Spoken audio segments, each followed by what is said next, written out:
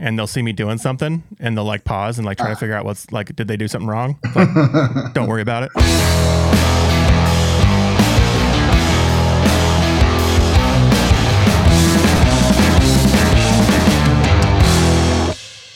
Welcome back to the Side by Side Guys Off-Road Podcast. I'm Big Z, and we're back in the studio for the first official interview show of the year. Last episode was kind of a downer episode, but we're back. We're excited. We're out of surgery. Things are looking up. Everything's looking good, and I'm excited to get back in the seat and start talking to people, and I'm sure you're all excited to start getting content back in your stereos and in your ears. Today we have a special guest, somebody I've been trying to get on for better part of a year on the show, just because he's doing something so unique and different than everybody else. We are bringing on somebody from the other side of the world, in my opinion. I'm up Northwest Washington. Today it's below freezing, blowing cold wind, 50 miles an hour and snow. And he's down here in, I think, southern Florida, enjoying some great weather. So today we are excited to bring in Ryan Goldberg from Shadow 6 Racing. How you doing, bud? Fantastic. Awesome, man. Thank you for having me on. Yeah, I'm super stoked to talk about kind of what you're doing and the history behind it, and kind of dig a little deeper into who you are, what the company is, you know, how this all started, things like that. If for those that don't know, sure. Ryan and his team are the inventors of the Typhoon AUV, which is that razor body on top of a couple jet skis that have been tearing up the waters of Florida and the coast, making lots of social waves. You see what I did there? Yeah, and I'm excited to learn more about that. So Ryan, give us a little bit of a kind of a history of, like, you know, where do you come from, where you're at specifically, kind of where you got your start in power sports, and let us know a little bit about the younger you. Yeah. So the younger me, I've always been an entrepreneur. I've always been a self-starter. Always just decided to kind of go after doing whatever it is I want. So that's taken me into a whole bunch of different fields and career paths. And so, you know, my kids always, you know, sort of confront this question. I get, you know, people ask me, well, what do you do for a living? And I tell them it's kind of hard to explain, and they're like, oh, it's, you know, it's okay. Hold your head up, and, you know, shit'll work out for you. You'll get a job. That's commonly my response when people ask me is, what do you do? Yeah. You know, things. Yeah. Like, so yeah, my oldest son's like, well, just tell him what you do. I'm like, well, what is that? And he's like, well, you make things happen. I'm like, okay, like what? And he says, well, whatever he wants. So, I mean, I just go with what he tells people now, because I'm like, you know what, you're 10, but that makes more sense than anything I've come up with so far.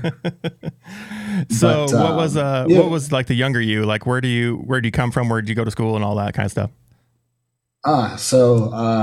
Been a musician since I was probably 5 or 6 years old. And so I've always loved music and tearing apart RC vehicles, electronics, whatever I could, and turning it into different things. You know, I see a toy from a movie or something and I want it and they don't make it. You know, my mind goes straight to how can I create that from whatever's out there floating around in the world. You know, I guess my parents would probably tell you I was a bad kid, but, you know, I think I was pretty straightforward. A lot of people are surprised to find that going through grade school, I was a CD student. I definitely did not do well. You know, and then I met my wife when I was 16, and fortunately, it was one of those scenarios where report cards had just come out, and then I found out that her mother was an English teacher, and I'm like, oh, shit. So this means she's going to ask me how I did on my report card. The good news is it's too recently now for her to ask yet, but it's coming in 3 months. So I sort of turned myself around at that point, you know, and then ended up at Ohio State University, double major in marketing and finance, got my master's there, all as part of one program. But my background is not really in engineering. So, you know, the engineering stuff has kind of always been something that's come from both tinkering with things and going online and learning, and then coming up with big ideas and having very intelligent engineers telling me what I don't know. And rather than ignoring them and arguing with them, I went home and tried to learn as much as I possibly could about what they told me I didn't know about. And the good news is that cut out years and years of mechanical engineering work and electrical engineering work that I otherwise would need to know about, but probably would never use in reality. Right. It's kind of funny to see that in real life and how that pans out. But sometimes knowing what you don't know and not knowing too much is a valuable thing. But one of the things that I tell guys when it comes to like trying to figure out what to do for a career, it's like the majority of careers outside of like a doctor or somebody like that, college is more about insurance than anything else. It's about covering their butts when they're actually practicing whatever craft they're doing. Yeah. It's a place to be while you figure out what you want to do next, I guess. Learn to interact with people that you otherwise probably wouldn't want to interact with and do it in a way where you have to. But so, that was college for me. Were you in power sports? Like, were you into off-roading or doing stuff back then as well? So, I guess when I was probably 7 or 8 years old, I saw a Yamaha Banshee and I started wanting one. And, I eventually talked my parents into like little 50cc vehicles and like the 73 wheeler, a couple little Yamahas, and they were always like, "Are you nuts?" when it came to the Banshee. And then they had this idea where they would have me mow lawns for them at an apartment complex they owned.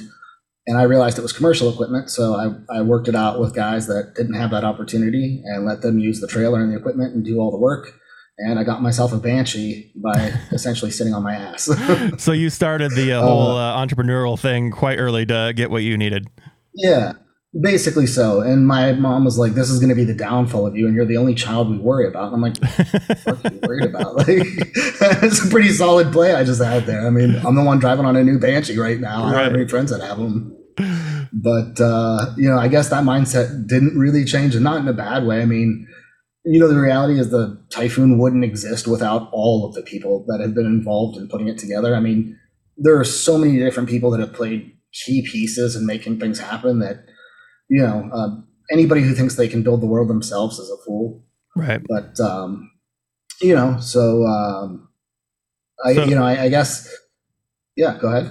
So I was going to say, it's just like, so you already had that mindset. You started going to college, and I'm assuming in college at some point there was some sort of business thing going on in the background to make things happen on the, I take you as more of a keep grinding, keep pushing type of person.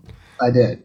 So I became a hardcore tech guy, and both was in love with tech in terms of using software and coding and things like that, but also investing in the stock market. And so, I kind of took this huge wave through college where, oddly, I started with very little money, but it turned into an awfully large amount of money, basically investing in the companies today where it would cost, a couple $100 or a few $1,000s per share. But I was buying it back in whatever, 2002, 3, 4. And that kind of segued into seeing the market potentially crashing, and everybody talked about the tech bubble. And then I decided to go into the mortgage business, basically buy up a mortgage bank. And that was at the time that rates were around 8%, and they started dropping on down to 4%. And, that certainly did very well for me and carried me through, some of my early 20s. Then started getting into developing real estate and trying to kind of expand, the different types of things I was doing. And I guess that sort of culminated in 2008. I guess when my wife finished her residency, she's actually a plastic surgeon. So, it seems like one of those things where it would be an instant success thing. You go to med school, you become a plastic surgeon, life is great. But, her experience coming down here to Florida was significantly different from that. I'm guessing she was working 80, 90 hours a week and making $55,000, $60,000 a year. And she did that, kind of renting office space from other physicians for a couple of years. Really in the second year there, I started kind of just telling her, look, I mean, you can look at this as practicing medicine, but the reality is you're in the business of medicine, and that's, nothing to be ashamed of. That means customer service. That means a whole bunch of things that you might not normally think you need to worry about in medicine, but in my opinion, that'll significantly shift things. Right. So literally I went and I, ended up leasing her first office space, got a jackhammer, built the entire thing myself because she was scared of taking on any debt for it. And today we probably have one of the largest solo physician cosmetic surgery practices, most likely in the world. I would say definitely in the US, because we see comparisons to other offices and whatnot. But, that's sort of segued into building surgery centers, a lot more complex real estate. And so I guess that's where, having the insane idea of, okay, fine, I'll, make an owner's manual happen. I'll get, all of these different things lined up that it takes to become a manufacturer. And for some reason I'm now doing it again, but, I think it's all these weird little experiences that I have as I go through just solving problems where I pick up things that become very relevant later in life. So, it's not always, what you're going to do with what you're learning then. I mean, the surgery centers are great. Certainly was time well spent learning about that. But I think that also really helped in the process of creating the Typhoon and more importantly, becoming a manufacturer. So, I know you had alluded to the length of time it took to get a hold of me. A lot of people thought I disappeared or didn't quite know I thought what was you, going on. rolled the thing over in the water and were, swimming with some fishes somewhere. No. I tried my damnedest. I try every time, I swear to you. I mean, the thing is, it's a bad joke, just because of all the flotation material. But in one of the early prototypes, I actually cut the exhaust off, filled the entire thing up with water, and I think there's some videos floating around of it. But, people are asking me, well, why didn't you document this? Because I was making it for me, not really to sell it to the mass market at this point. It was never a social media blitz. It was just this project. Not at all. Yeah, exactly. It was just this project. And, I knew I could go out and go pick out nice toys and buy myself whatever, but I didn't want to be that guy pulling up in front of a restaurant like, it's my car. Yeah. It's unfortunately sort of happened anyhow. I just pretend like it's not my car and hide. So let's jump back a little bit. How did you get into this power sports stuff? Like you said you were in the Banshees and stuff, and then you were transitioning through this business side of your life, going through everything. I'm assuming at some point there was this I need to get away, escape, experience, some thrills and have some adrenaline. So I thought, I hit this period where I think I was like, I have everything I want, but the ability to smile. I've got great family, great everything else out. I should be able to buy whatever I want to, but I want something that's going to be fun. And I guess motorsports was one of those things that I forgot about. It just became it's too much of a pain in the ass to have this toy or that toy. I'd always buy a four-wheeler, end up not really using it. And, I guess it's just because, living in Florida, it's a lot different than Ohio, where I came from. When, I was a kid, I could ride down the street on four-wheelers and nobody cared. I could ride for hours through the woods, never see anybody else. And there were places to ride, and that kind of dried up. And so, after moving down to Florida, I just kind of had this whole, it'd be great to get a street bike, but there's no way I'm driving on the roads with other people in Florida on a sport bike. You mean Florida's it's a straight not death just like wish. a crazy new place that everyone doesn't know what they're doing? No way, man. I'm not getting on a motorcycle here on 95. But, I guess, kind of the segue into power sports happened with the Typhoon. My son, who's now 10, that I was talking about, had his third birthday. And I decided for his third birthday, we'd do a guy's trip to Las Vegas. Hold on a second. His third birthday, and you're already introducing him to Vegas. Yes. And he could speak completely clear sentences and could change his own diet. Well, actually, he was potty trained at that point, but he dressed himself, brushed his teeth, did his own hair, ordered his own food at restaurants. I mean, it was like going with a dude that was my age. So, except one that way more women were interested in. So that was also kind of cool. We roll down the script and people are double take, what the hell? Okay. And then he just rips off a conversation with them and, all is good. But, the last day we were there, I asked him what he wanted to do, and he wanted to rent a Polaris RZR. And, it was kind of this moment for me where I was like, holy shit. Yes, dude. I was waiting for this moment in my life where I had a kid Proud that would want to go ride around. Right there. Proud dad moment. Yeah. Yes. Finally something I want to do. And, we can say it's for him, but, the truth is, I know this is just as much for me. But, we went to this Las Vegas RZR Adventures. I think it might have been what it's called. But we ended up going out and renting this RZR and basically taking a tour. But the whole time I'm kind of amazed because we're cranking into stones and whatever, and we're following a guide, so it's clearly the path that we're supposed to be taking. But I'm kind of just, my mind is blown because I had never driven a side by side before, but this thing just went over it like an airboat, and I'm kind of like cringing, expecting to smash into these logs or whatever sitting there, and it just booped right over it like a cruise ship. And my son's sitting there just 3 years old, holding on to the oh shit handle with a giant smile on his face. And then I was like, all right, well, that's it. My mind's made up. I'm getting one of these. This is definitely badass. This is, like I haven't had a smile on my face in a long time, and this was money well spent as far as I'm concerned. So I decided I'm coming home and I'm buying myself a side-by-side, and I'm like, wait a minute, you know what I mean? I have cars in the garage, so I can't really hide a trailer in there. And I don't really live in a place where having a trailer and four-wheelers outside or a side-by-side on it is really going to go over too popularly with the neighbors. The HOA doesn't have a trailer clause on the cul-de-sac. Yeah.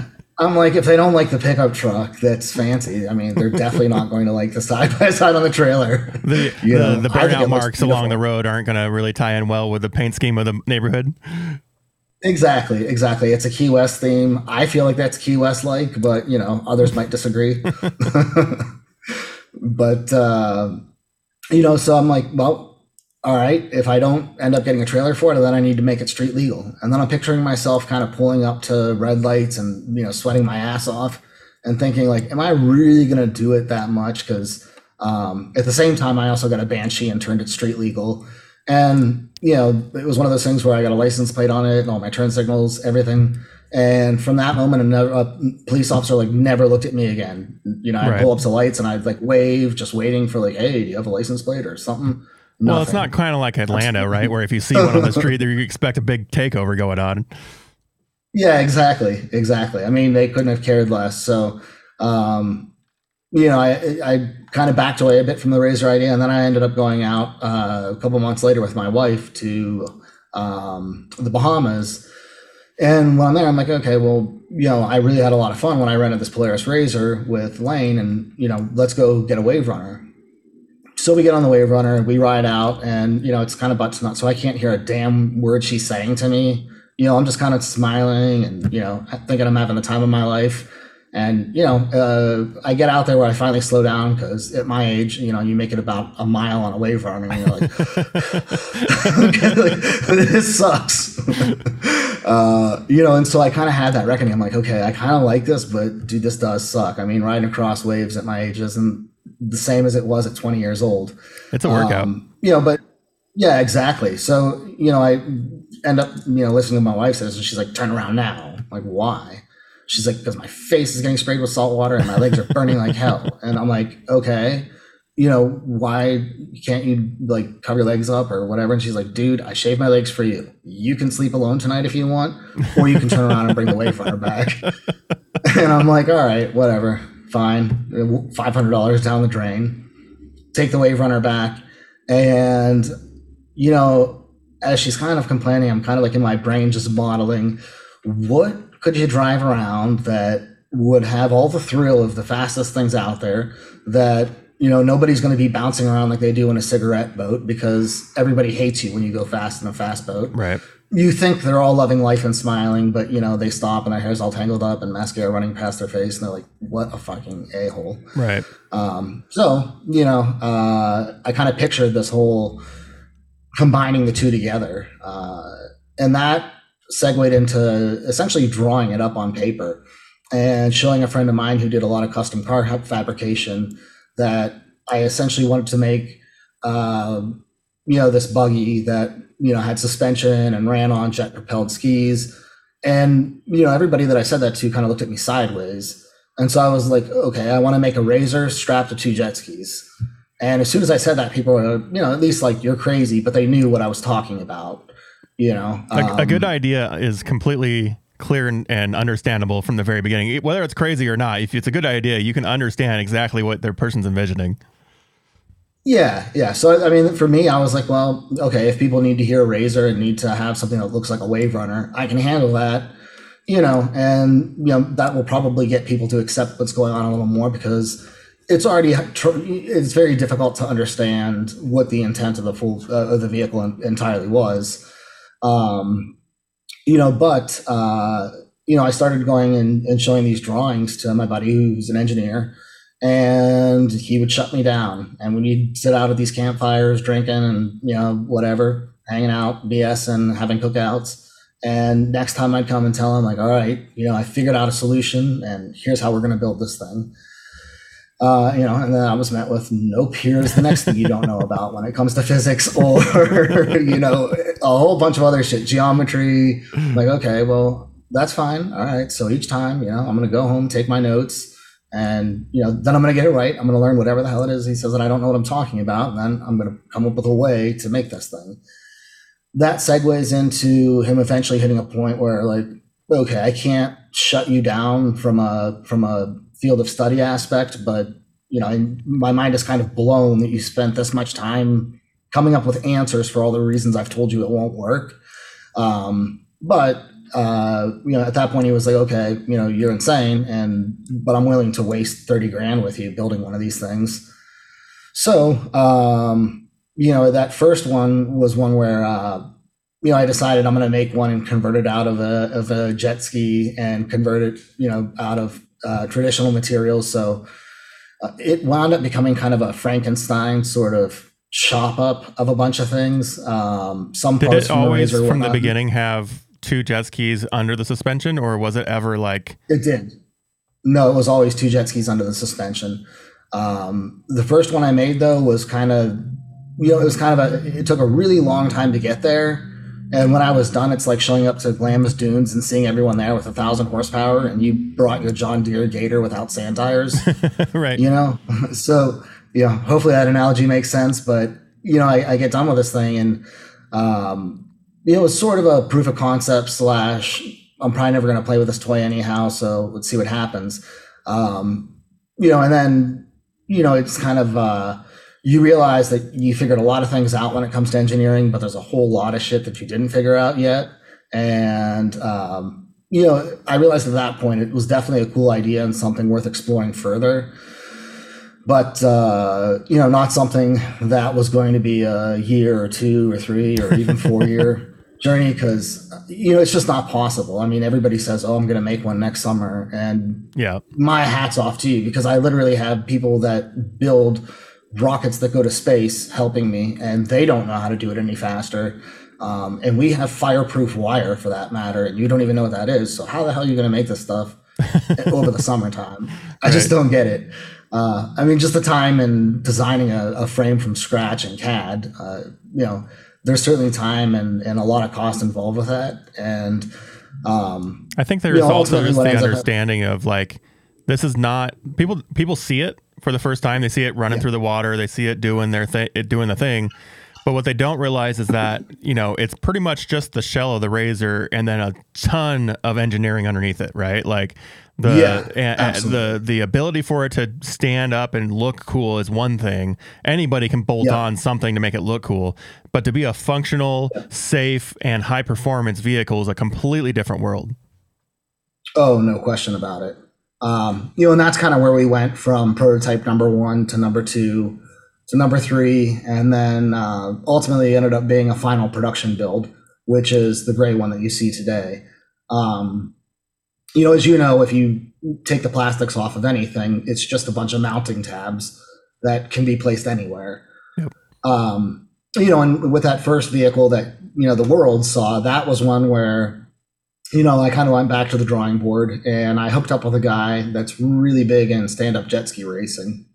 And I knew that he would have a pretty good understanding of some of the things I wanted to accomplish. And, I guess be able to assure that, some of the theoretical things with the hulls would play out the way that they needed to. So, that segued into engineering really jumping in milestones. And bringing in the help of a lot of outside people for that matter.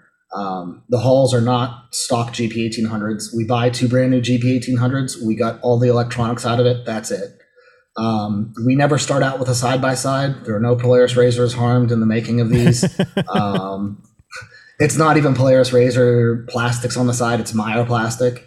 It's just, at that stage, I was like, okay, well, I mean, I need a chassis and I need suspension and I need to test it and get it out there and make sure it works right, and see what's reasonable in terms of trying to make it more cost effectively, I guess I would say. Looking at different types of stainless steel and different types of coating, type 2 anodizing, and trying to find a way that things would work. And the reality is, in this one world of building the Typhoon or something capable of doing what it does, titanium is your answer and your only answer.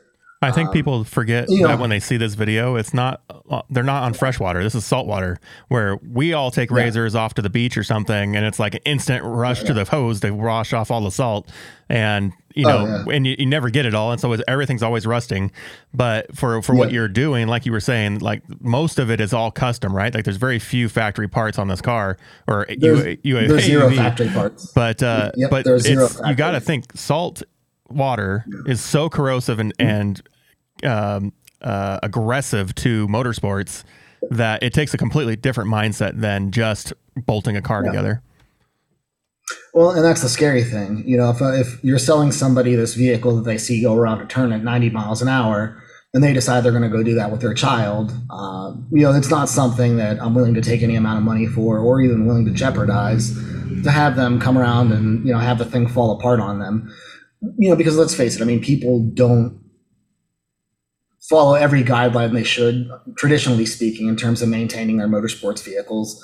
It's more or less, you do, and then it gets a little bit older and you're like, oh, hell with it, I'm getting a new one anyhow, move on to the next. When you're doing 90 miles an hour across the water, that's not an acceptable mindset. And so, the reality is, both in terms of weight savings and corrosion resistance, because, at the molecular level, it doesn't react to salt the same way that other metals do, just the same as aluminum, because it's a 4-way rather than a 6-way bond.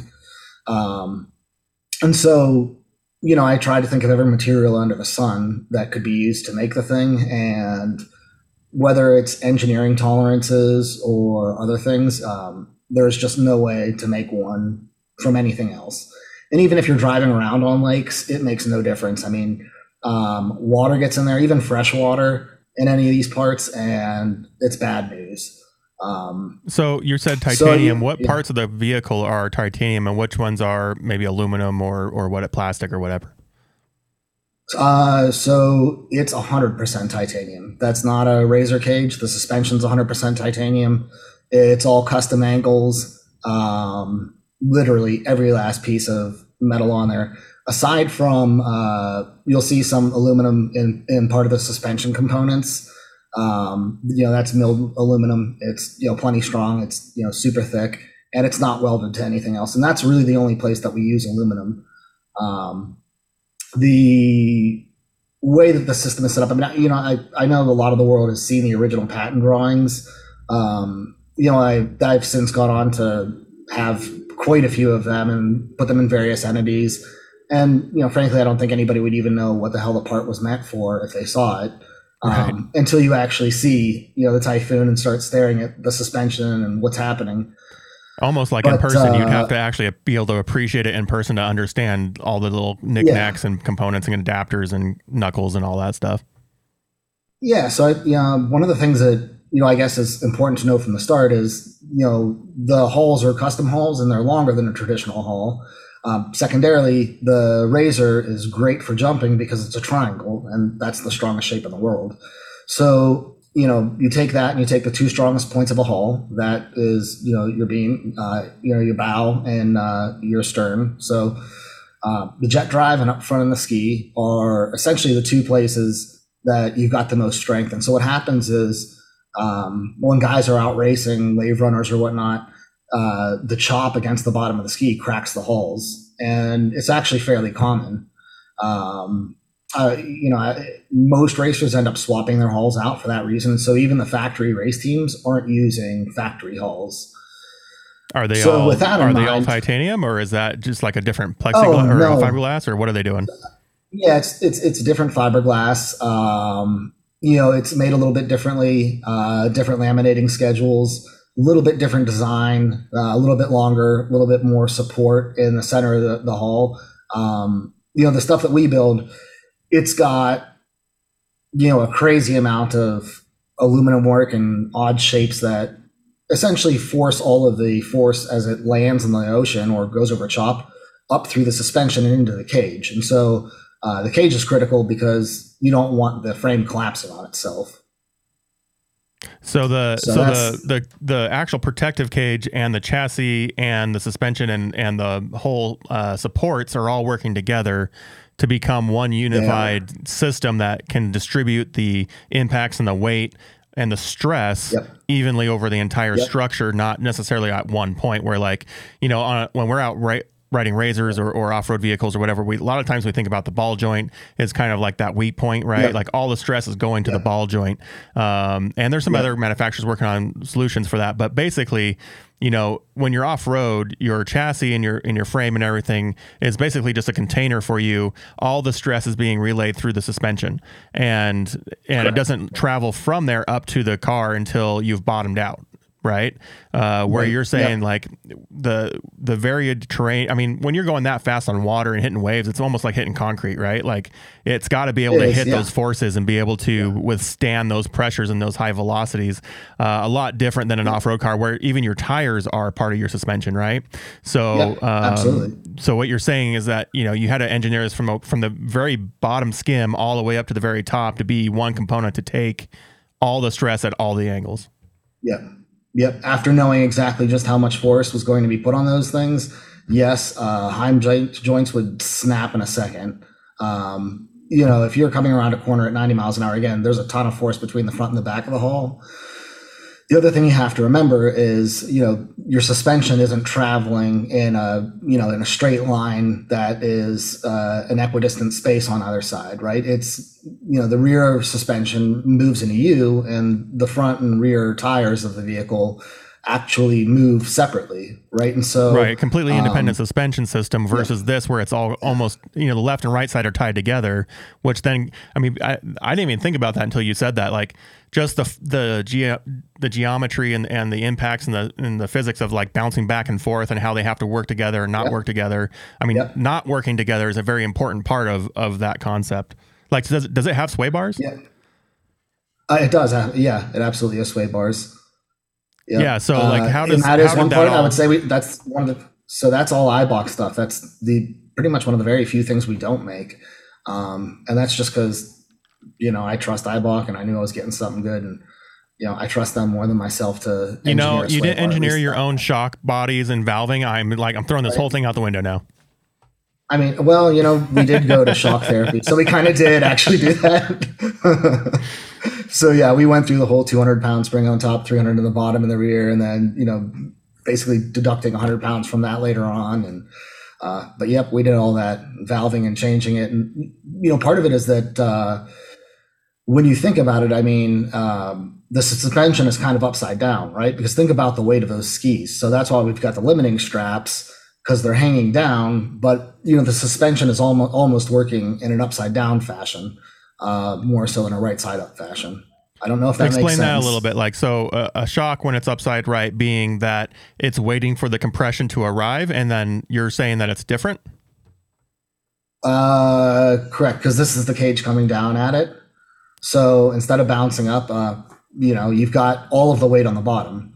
So it'd be like having, that's it. The cage up top is without the shocks on it, only 138 pounds. But that is the cage, the roof, the doors, everything. So the entire quote unquote RZR component of this vehicle is under 200 pounds. Yeah, it's not at all a RZR. Yeah, it's made by Racetech Titanium, and kind of where we disappeared was not flipping over or anything like that. It was actually building jigs and setting up the manufacturing processes to be able to put these out with a level of quality that we wanted to, with the ability to get certified by the National Marine Manufacturers Association, to follow all the American Boat and Yacht Building Council guidelines, Coast Guard guidelines. There's definitely a lot to it, but so let's touch a little bit on where at, because I want to get back to the manufacturing and all that. I think that's super interesting. But at some point, this became from, a napkin sketch to, reality. And you went through that whole development process with all your friends and contacts that you know. And then at some point in that time frame, it turned into, well, this is not just for me anymore. I want this to be bigger than what it was on the napkin, so to speak. At what point did that become more of like, if I'm going to do this, I want to go big and make this an actual real thing for the world? Well, I think they're two different things. Because for me, like, if I'm going to do it, I want to go big, and that's it. Is my attitude towards everything.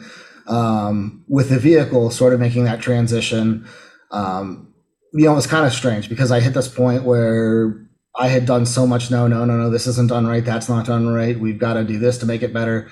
And then we finally hit this point where everything was working exactly as it should, and we had a vehicle that was capable of some pretty amazing stuff, as you've probably seen from the videos. But lo and behold, one of the girls that works in one of my other offices is always big in social media. And I kind of tell her, it's not really a place to sell things. It's a place to interact with an audience, and so that's different than us marketing in other places that we market for our other businesses. But, she had always sort of mentioned TikTok to me. And so, I kept hearing things on the news about TikTok, and I'm thinking, okay, you're shitting me. This many people care about dancing. And, I guess the good thing is I can get on there and make an account, and I'm sure as hell not dancing on there. And, I'll be able to just snoop around and at least see what it is or why somebody would like it better than Instagram or whatever. So in October, I decided to put up a profile, and I put up, a picture, and then, started playing around with just trying to make sure it was a complete profile. And I want to say maybe a half hour had passed. And, one of my chief fabricators, Mike, who's, the bald-headed guy that you see in the videos a lot, ends up calling me, and he says, that was a pretty awesome video you put up online. And I'm like, what the hell are you doing on TikTok, dude? I mean, you're not a teenage girl. What are you doing? Right. Yeah, exactly. That's exactly it. And he's like, I didn't see it on TikTok. I saw it on Facebook. And I'm like, well, I don't have a Facebook page for us yet. And I don't even use Facebook. And he's like, well, somebody shared it. Well, the internet does. Okay. And well, yeah, exactly. And so the ironic part is at that point, I'm still thinking like, shit, all right, which one of your friends was connected to you, therefore saw this thing, and I'm like, all right, man, just call your buddy or call whoever has the post and just ask them to, maybe keep it under wraps or keep it low key. And, then I get a ha ha ha ha ha ha ha message back. And then a picture of Facebook, and there's 13 million views on it. And I remember waking up the next morning, and on TikTok, it was like, congratulations on your first post. You have 179,000 likes. I'm like, okay, this is awkward. I don't know what to do about this. But, it just didn't stop. And so, you and I had probably spoken pretty early on. Yeah. But, it was one of those things where, I put it up, and within, maybe 4 weeks, I had 100 people at least ask me to do different shows and things. And so, sort of the ironic part, and even now, I guess the thing that I've always done is just the people that were really polite and understood, building this stuff isn't just like party time. There's a lot of effort and energy that goes into it. And, as soon as I can make time, I'm on it. If I say I'm going to do something, I do it. It may not happen exactly when I hope it's going to happen, but, I make it happen sooner or later. But, we got asked to do all kinds of TV shows and everything under the sun. And so we kind of blitzed through some of that. And, as it was happening, I didn't even realize there were mailboxes or whatever. I mean, I just thought it was, talking back and forth in the comments. So I even set up an Instagram page, and, now this thing's blowing up. And, I want to say by, the end of the year, which, is really only a couple of months. I mean, Instagram probably had 30,000 plus followers. TikTok had 100,000 plus followers. And we're hitting 100,000 followers, and I'm finding out that there's like DMs in TikTok, and that there even are on Instagram. I had no clue that those things existed. So I went because I'm like, all right, this is my chill time. I'm going to go to Mexico, relax for a little bit, and I made myself a margarita, whatever, and then I for whatever reason clicked on the activity button, and I'm like, oh shit, there's other things you can look at in here. And there's just bazillions of messages, and I'm like, shit, dude. And like I look through and I'm like, okay, let me sort by blue check marks, I guess. Like that seems like the best way to try to figure it out.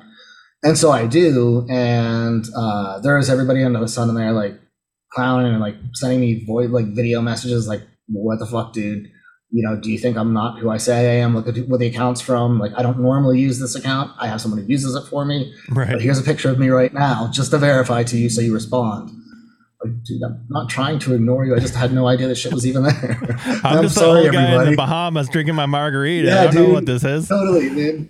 I'm trying to chill, and I'm like getting treated like I'm Hitler or something. Like, what the fuck, dude? Like, give me a break, man. I'll take a day and try to respond. And then I realized like that would be probably like several years of responding to get through all of them.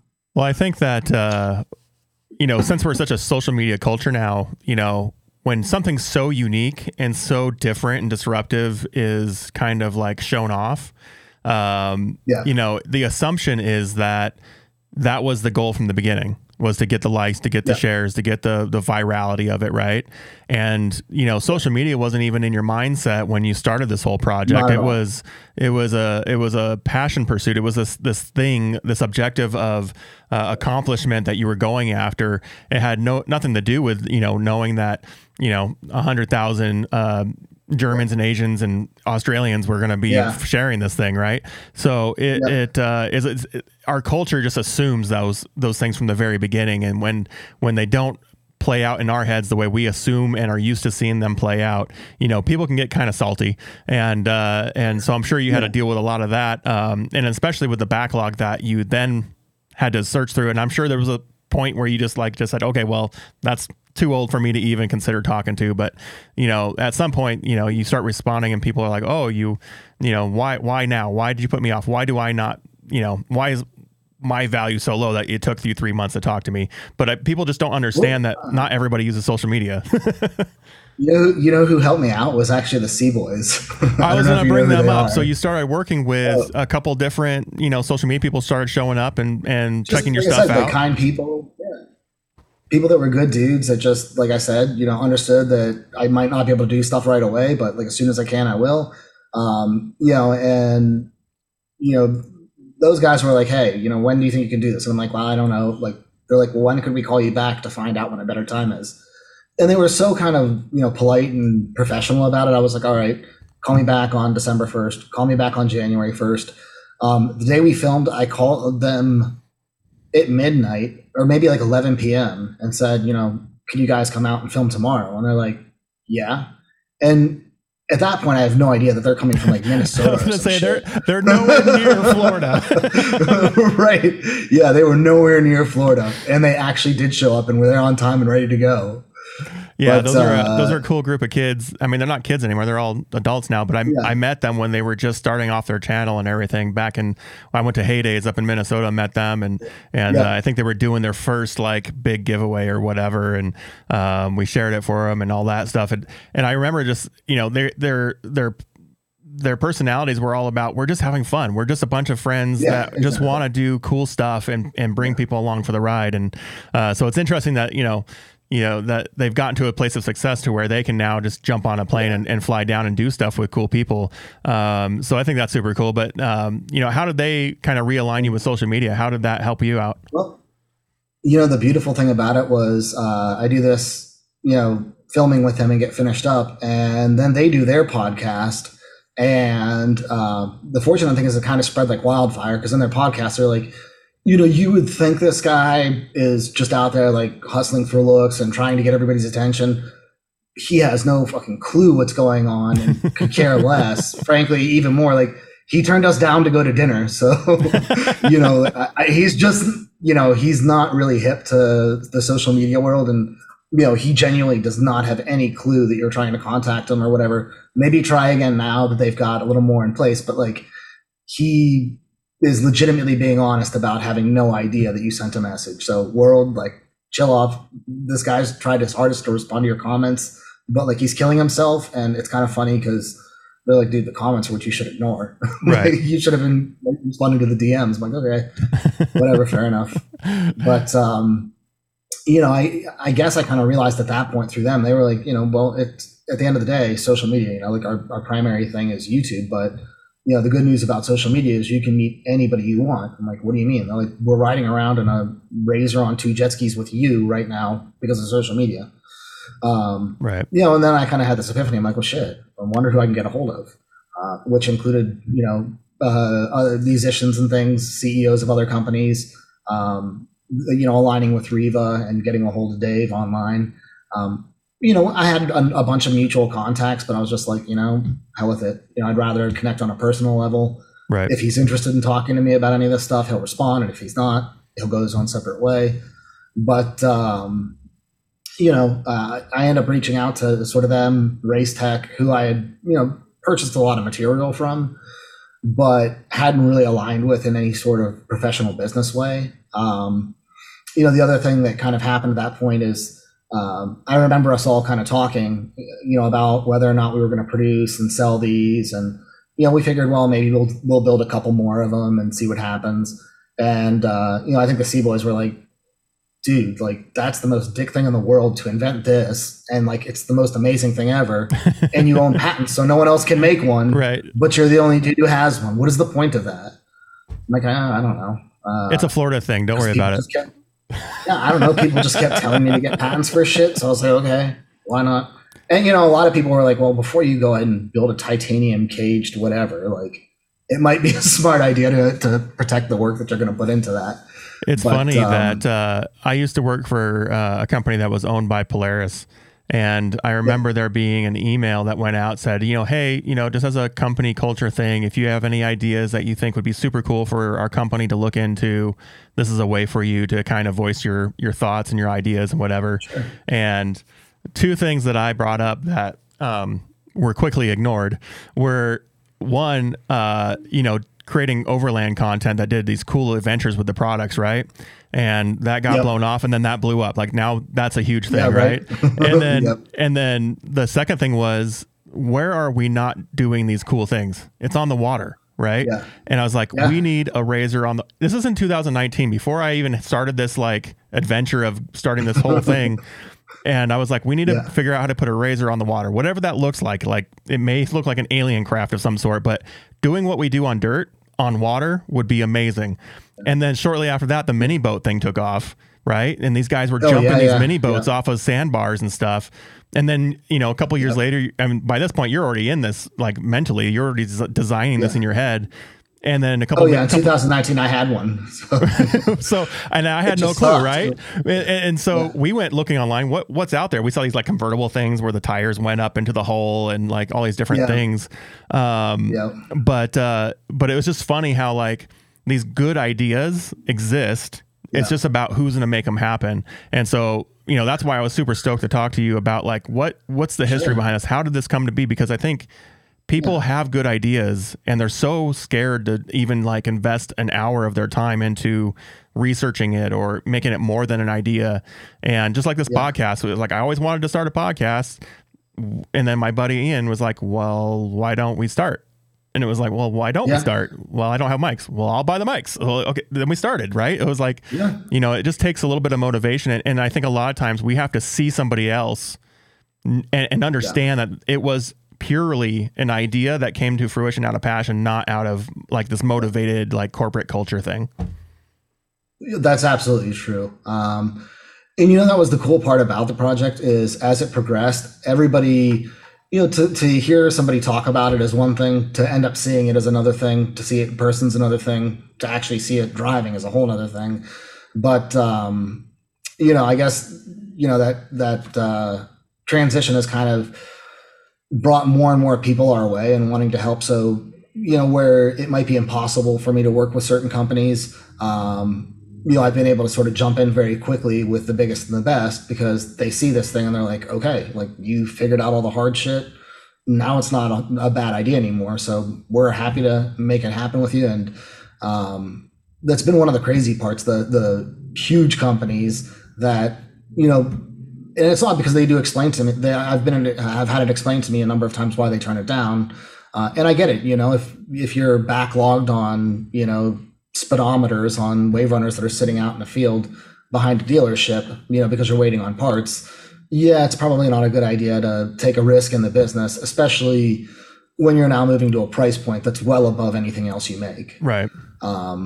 Even jet boats for that matter.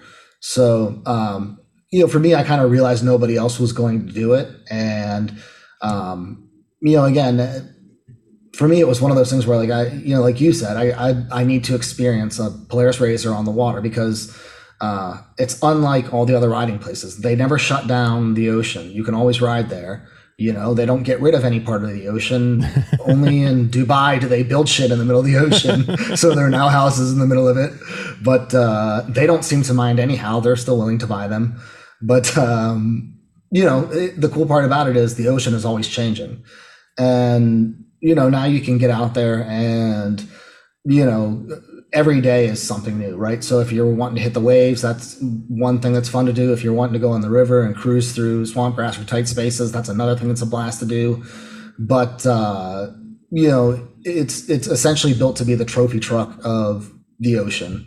It can be used in freshwater, but the intent is perfectly smooth suspension, being able to slam right over a 10-foot wave, land, no problem. And that's progressed into us talking about, racing teams someday and other things. And I hadn't even thought about that. Doing short course water racing with these would be amazing. My thought was Bimini 500. Come from the Jupiter Inlet, have some fuel boats back and forth. That'd be awesome. And run it across to the Bimini Islands up and down and come back. So we'll see. I'm trying to talk some of the initial owners of the vehicles to either lend their vehicles to racers or participate in some way. But, I guess just waiting patiently and not quitting, brought the Typhoon to the world, maybe the same thing will happen again. Yeah. I was just envisioning how Red Bull has their plane races over the water with the pylons. Yep. The pylons, That's kind of where I was like, it'd be super cool. Just it'd be a good visual thing. People could crowd around a cove and watch these guys. Maybe even put some jumps out in the middle of it. It would be pretty awesome to see this supercross thing out in the water. We'll see what happens. But Red Bull had approached me about doing some pretty cool stuff. That they just I guess at this point only wondered whether or not I'd be willing to do it. Right. But I guess they're similarly thinking of a short course out in the water, prior to a major race and, letting people just sort of see this thing for the first time, which, for me, that honestly is the profit. People ask about why'd you start building a manufacturing business, at this point. And, the thing is the number of people that I'm with that seemingly have everything, but, the ability to smile and be happy, right, have that eliminated pretty much immediately. You hop behind a steering wheel. I don't care how big of a dick you are. You're going to have a giant smile glued to your face. Right. And nothing drives like it. It's an insane experience. And, if you're ever here in South Florida, I highly recommend stopping by. So explain a little bit the steering and driving experience. Because we have to get past this whole, it looks like a RZR thing, right? It doesn't drive like an automobile. It doesn't have a gas pedal and a brake and a normal steering wheel, right? It's a completely different experience. Explain that a little bit. So it has a gas throttle. Well, it has a throttle, and then it's got a brake and reverse lever. And so the way the reverse system works is it's got reverse jet thrust nozzles, and essentially they come down over the nozzles and focus the thrust forward. And that allows you to go in reverse, kind of crab walk it in different directions. But oddly, that gives it a lot of maneuverability, when you've got the two hulls tied together the way they are with our system. And so, I can basically maneuver right in between of anything, or parallel park in between two boats, or, and not like a wave runner sort of bouncing around. I can come in dead steady sideways. The next thing is, I guess, throttle, pretty straightforward. You grab the throttle, you pull it, and what everybody describes it as is the feeling of being in 1,000 horsepower dune buggy coming across the dunes and you're waiting for that moment, like where it comes down from the wheelie and kind of starts slowing down and dying down, but it just never stops going. It just keeps going and going and going and going. And you can see out the windshield the whole time, right. Or out the, the window opening. So what's the powertrain under there? I mean, you mentioned it earlier, but explain a little bit what's underneath it. Yeah. So it's powered by two Yamaha GP1800R SBHO engines.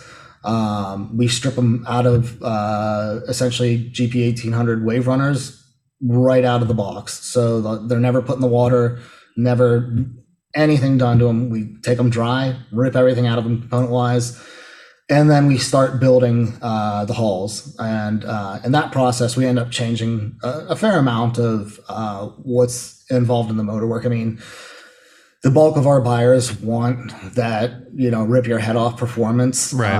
They may not use it, but, the thing is, it's still cool to be able to pump the throttle and have it jump out of the water, right. 4 or 5 feet, and it wows people because you hit, the water again, and it doesn't bounce or slam or throw you around. Right. So it's a lot more forgiving with passengers and whatnot. The brake, the great thing about it is you'll see in the videos, I mean, our test lake behind the shop is not huge, but I can get up to 80 miles an hour and back down in a very short space. And a lot of people don't, like in the off-road world, that don't do a lot of water sports. Yeah. Like going 80 miles an hour on water is not the same thing as going on 80 miles an hour on the dirt. No, not at all. Although I've asked every big guy in the side-by-side world, would it be cool to have a lineup in the water of like the Typhoon next to a RZR? And they're like, no, that would be the dumbest thing ever. Like you would be at the other end of the lake by the time we made it halfway, just right. Based on how fast you're getting to those speeds. But, unless somebody was to put, a 1,000 horsepower, RZR with, extended rear swing arms or whatever, extended chassis or a full-on race build. Whatever. Like it's like it's not going to be a race. And the thing is, even that, then when if you were to compare turning or things like that, it's again not the same thing. So that the experience, I mean, it's pretty similar to driving a side by side in the dunes. I mean, reverse works just like a boat, so it's reversed. But in terms of typical driving, it's, in my opinion, less learning curve than a wave runner. And the other part about it is it's a really crazy machine because it's, you try to push it and find the limits and it just doesn't really have any limits. So if you want to turn at 90 miles an hour, you can do it. And it feels like going to space camp, but you're not going to get thrown out the window and, you're not going to roll over and none of those things are going to happen. So do you wear a full-on harness and everything inside this vehicle, or is it a different approach to safety? No. Oh, no. Well, so my approach to safety is simple. As far as being out on the water, I mean, I'll get into some pretty crazy surf. A lot of some things we don't post or whatnot. I mean, if we're doing some crazy shit. But, if I am, I've got an inflatable life vest on. And so if it were to roll over or anything like that, I mean, that means I'm on a wave that is over 13 feet tall and has over a 91% brake angle. So basically, I did it to myself if that were to happen. But, essentially it's going to inflate and pull me right out the side and out I come. So, the idea of being strapped in, I don't know. In my opinion, in the Coast Guard's opinion, and everybody else's, it's just better to, if it were to happen, float on out and call it a day. I mean, reaching around and hoping that you get I forget what they call them, the little regulators, the buddy bottles, I guess, right? That they put in offshore race boats. My opinion is that's just too much to think about. Originally you could be halfway to the surface by the time you got that thing working. Yeah, exactly. I mean, you're going to be floating on the surface by the time you find it. And the thing is, it's got its own system, so it takes care of itself. As soon as you hit the water, it's shutting off. However, the bilges and everything inside of it still work. They're upside down bilges, so it's not going under. It wouldn't anyhow because we have basically 12 square feet or 12 cubic feet of 2-pound flotation material built into the hulls. So there is no sinking. I know a lot of people in social media world are hoping that flipping and sinking happen, but I guess my biggest question. I was gonna say, what's the center of gravity like with that? Because you have all the flotation and all the weight at the bottom, right? But you're putting this massive, I know it's under 200 pounds, the structure of it, but you're also putting in, 200 to 500 pounds worth of people in it. Like, how does that affect the safety and the flotation and the rotation and all that? Well, remember, we have twice the hull on the total weight. So we're only putting 2 people in, and one ski already has the capacity to hold 500 pounds, no problem. Start adding in a whole bunch of other physics, and that other ski is going to distribute some of the capacity of weight. And so we say, the weight capacity is 500 pounds plus 30 pounds of cargo. You could probably load it up with a hell of a lot more, but, safely and just making life easy for the Coast Guard and liability reasons. Right. We say 500 pounds, but, if you think about it, you've got, call it all the suspension and everything, pushing, 400 and change with all the suspension components, all of the mounts and everything outside of the skis. That's still less than 2 other riders on the other ski. Right. So, you're always kind of at this point of, a little less than 2 riders on a ski. However, the skis all have intercoolers on them, different impellers, different intake grates, different ride plates, and all of that comes from Riva Racing. So as I kind of lost track of what I was saying before, as we basically take apart this first ski or take apart the donor ski, we're then going to, a blank hull, putting on Riva sponsons and decking the thing out. So, does it need it to push it? Certainly not. But again, that's typically the way things are done, just because, at least at this point in time, it's not their first, the buyers are not experiencing their first big boy purchase, and right. I think anybody who decides their first $250,000 should go to a side-by-side on the water is insane. Now, if you've got a couple toys, if you've got a mega yacht, if $250,000 is essentially what it costs to fill your boat up with gas, now we're talking differently. Right. And that's the part that kind of caught me by surprise, and I hadn't thought about was yacht owners and people that are doing yacht charters. So, and kind of talking with them and thinking through it, I'm like, holy shit, you guys are right. By having these things sit on the front of your yachts, they're going to be rented out every day for the next foreseeable future. And when you think about the transport from yacht to land and all that kind of stuff that goes on typically in that scenario, being able just to step into a vehicle-like experience and just drive back and forth is kind of a new concept.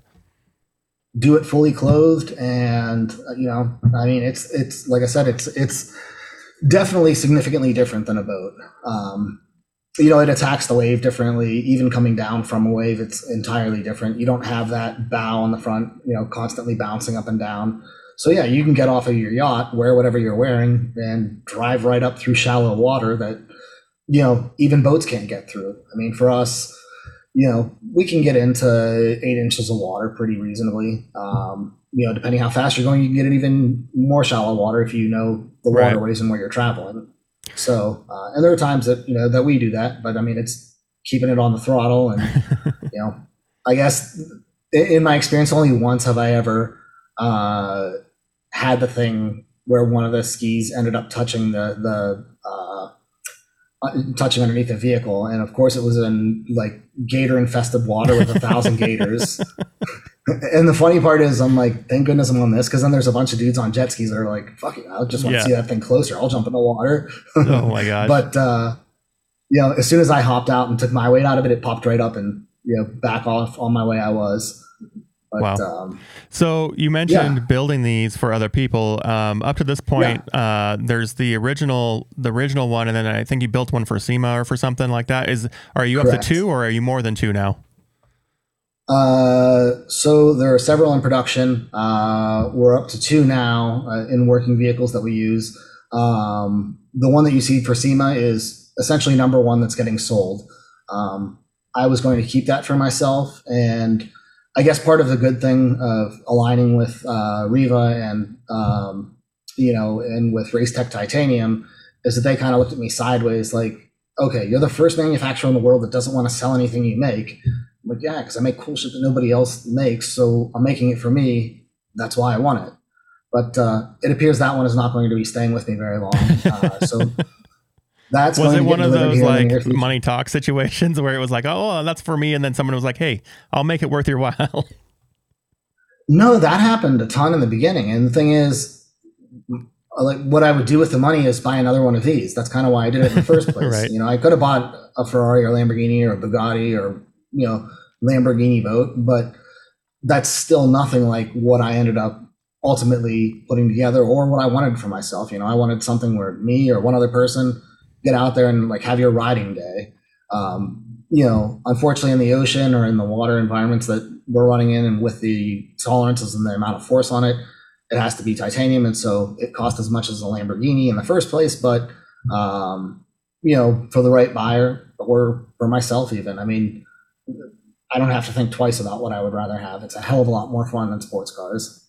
So let's venture a little away from that. So you've built this company that manufactures these unique vehicles, and now you've got a handful of other unique vehicles that you've built, including like a single-seater little boat jet ski thingy, like that. It was super cool. And then, you know, I saw what looked like a Corvette on the water. But what other vehicles are you guys investing in?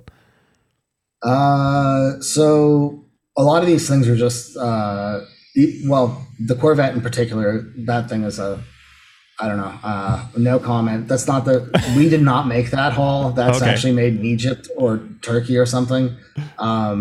They call them jet cars, and that's becoming a big thing.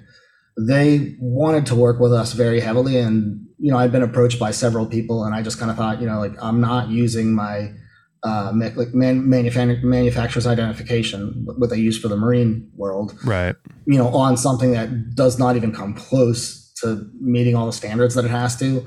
So, you know, if somebody has one and they want it to be race only or they have a private lake, you know, fantastic. But that was a complete nightmare for our fiberglass guys to go in and actually turn it into a working, running vehicle. But there's still quite a few other things where, you know, I just get ideas in my head and decide we're going to build something. And, you know, now that we're moving heavily into manufacturing, you know, I'm having even the guys working with me, like, can we please like have a break? Like, what the hell, man? Like, you seriously have an idea every 2 days. Right. And then we end up making it, you know, and then people wanting to buy them. And, you know, more or less, you're probably going to just piss people off because they want to buy all the shit. Right. But, you know, and I mean, the good stuff is coming, but we did a tank Segway 9-bot. I don't know if you ever saw that. I've seen a handful of 9-bot stuff you've been doing, including some tracks and stuff. Do you have a full on tank version? So what we're going to do is a full kit for it. Yep. Where you'll be able to convert a stock one over. And that's just the shipping cost of the 9-bot itself. You know, by the time you send it, or I have it sent to me and then I ship it to somebody, you know, you're going to add $800 to the price. Right. You know, converting it isn't that tough. So, you know, we'll see. I don't want to spread myself in too many places, but we're also in the process of taking the sit down ski that you saw, which actually, I don't know if you saw it on the Seaboys. That's yet another thing. Yeah, I saw. That's where I saw it was on that episode of them driving it.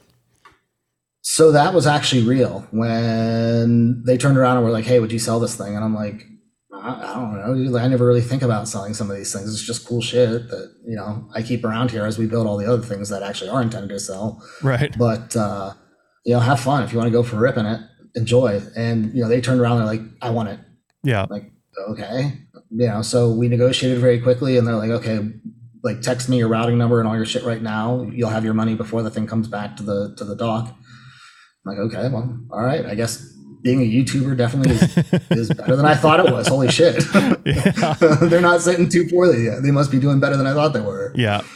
But, you know, so, but, you know, now I'm working on an electric version of it. And so 144 volts and hoping to have it do some pretty cool shit. But, you know, we are going to finish up essentially that identical craft. And then I'm going to take a titanium cage and surround it and build essentially a mini rip saw. So the goal is to have a rip saw, should be able to do around 65, 70 on land, maybe 40 or so in the water. So the rip saw, for those that aren't initiated with it, is kind of like the consumer version of a military tank, where it's a fully tracked vehicle, has a, I think is it a Duramax or something inside of it, and then it has it does it has a drivetrain in it that is constantly spinning, and then you control it by braking it or something like that. But what you're talking about is making something that is a single person vehicle that's compact, fits in the back of your truck, can go anywhere, do anything, and you're talking about making an electric version? Yep, essentially. Well, I guess they're all electric, right? You're just talking about a bigger system. What do you mean type? The little Ripsaw guy. Oh, that's actually a wholly separate thing. I was talking about the actual legitimate full-size Ripsaws. No, we're working on, it's about the length of a wave runner. So it's, I think 9 feet overall length, from front to back of the treads, and, 144 volts. So it's more something you would trailer around. But that will be able to transition from land to water seamlessly. And so it'll have a jet impeller, and then it's essentially just a drivetrain system. Hold on a second. I was thinking two vehicles here. You're talking about one vehicle. No, I'm talking about one vehicle. Okay, so this is going to be basically like that sit-in jet ski, but then it's going to have the ability to have tracks on it? Correct. Yep. Okay, well, you're blowing my mind right now, so I'm going to have to see some drawings of this, because I really want to see this thing. I want to see it up here in the Northwest. I need to invite you on some of my calls with the other partners. Like, I got the guys from Race Tech and whatever, and, I actually sketched out, 3 different designs for flying Yamaha Banshees. And, at first they kind of thought I was kidding. Now they realize I'm dead serious about everything I talk about building. So they're like, please, nothing that flies, just hold off on this shit until we start delivering these things. I mean, you got an awful lot of people who want them. We're all super busy. We're kind of working, at 110 miles an hour pace, and, flying stuff and tanks. You already started the tank, so that's your thing. We'll keep on going with it. But, no more wonderful ideas until we finish this. So what I'm envisioning is walking into your office and having a Willy Wonka's version of engineering and design, the concepts and, craziness happening. Yeah, absolutely. And the crazy part about it is I get some of the smartest engineers I've ever met, and they walk in here and they're walking around looking at stuff like, holy shit. Where did you get your engineering degree? And I'm like, nowhere. YouTube, basically. I heard what I didn't know, and then I looked shit up. And so sometimes I had to buy publications, but most of the time it was on the internet, free to learn, or somebody did some sort of scientific explanation of whatever it was people were describing to me. But yeah, it's very much that. Lots of remote control stuff, lots of autonomous stuff. I don't know. I get these ridiculous ideas in my head, and people sort of think it's one of those things where it becomes months-long projects, but the stuff that people see us do, the reason we don't have a YouTube channel is because it's not scripted stuff. So we grab an RC car, we go out, we do one take with an iPhone. Whatever the hell happened is whatever the hell happens. Either we got something or we didn't, and it's usually at the end of the day when we're just like, okay, we're done. But, before we wrap it up, okay, let's blow up a white balloon with a remote control helicopter, and if we all laugh, then we're like, okay, it sounds like a good idea. So one of your last posts was an RC helicopter shooting Roman candles at a balloon or something like that. Are we slowly devolving into the Tony Stark of the modern age? Everybody says that, but I guess if I have any, autonomous vehicles that may or may not have weaponry or whatnot, they're all personal or military use. And so I have no intention of selling anything like that. But yeah, we actually made a little cannon system for the tank, which is quite awesome. But just dropping one more thing, we made a cannon system for our tank. Yeah. Well, so that's, and everybody's like, yeah, okay. You, if anybody, because of the businesses you're in, should know, you just weaponized a drone. I'm like, no, but it's not, well, yeah, I guess technically speaking, I did just sort of weaponize a drone, but I'll only use it to hurt other toys. Well, if it's a potato cannon, is that really a weapon? Come on. You got a lot of velocity with a potato cannon, so it might be something to add to the true electric tank, which, I guess that would be awesome. That'd shock the shit out of your friends if you shot them with a potato. Well, I've put holes straight through multiple inches of plywood with potato cannons, so I know that's not a good idea. What's the, I've noticed you guys have been playing with hovercrafts. Is that something you're going to get into as well? Yeah. So, the hovercraft thing started because, my first Or was that just the recovery vehicle for the UAV? No, no, not at all. The hovercraft was its own separate thing. I kind of got this thing in my head one day where I was just like, what happened to hovercrafts? You know what I mean? Right. It's such a cool concept. And I've seen very cool iterations of hovercrafts, but why hasn't it caught on? And why hasn't somebody figured out a good way to sort of re-engineer it or reinvent it for 30 years later? Because all of the technology you're looking at is 30 years old on these things. Right. So for me, I wanted to put together a hovercraft where we could kind of play around and see if we could get around some of the stability issues. So, being able to not have to worry about sliding into something. Some of the little things that, most people probably wouldn't think about because, you get in a hovercraft that's 30 years old or even new ones, you begin to see all of the technological reasons why they kind of went out of favor with people. But the black one that we've shown on the internet is one that we've worked out a lot of kinks on, and it's fallen into the category of, even though lots of people want to buy them, my business partners are like, right, but we already have a giant wait list of people for a very expensive vehicle. Right. How do you plan on making all this stuff happen all at once? So I guess that's kind of where things got left. Gotcha. So when you're talking about bringing that smile back to your face, right?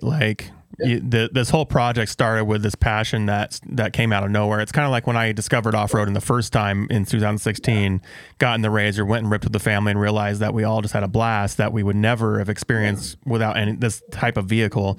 Now you're into the business side of it. You're into the logistics side of it. You're into expectations side of it. And how has that changed your perspective? Are you still having that same smile on your face, when you start thinking about this and going to quote unquote work and or test driving this thing? Or, has your perspective changed at all?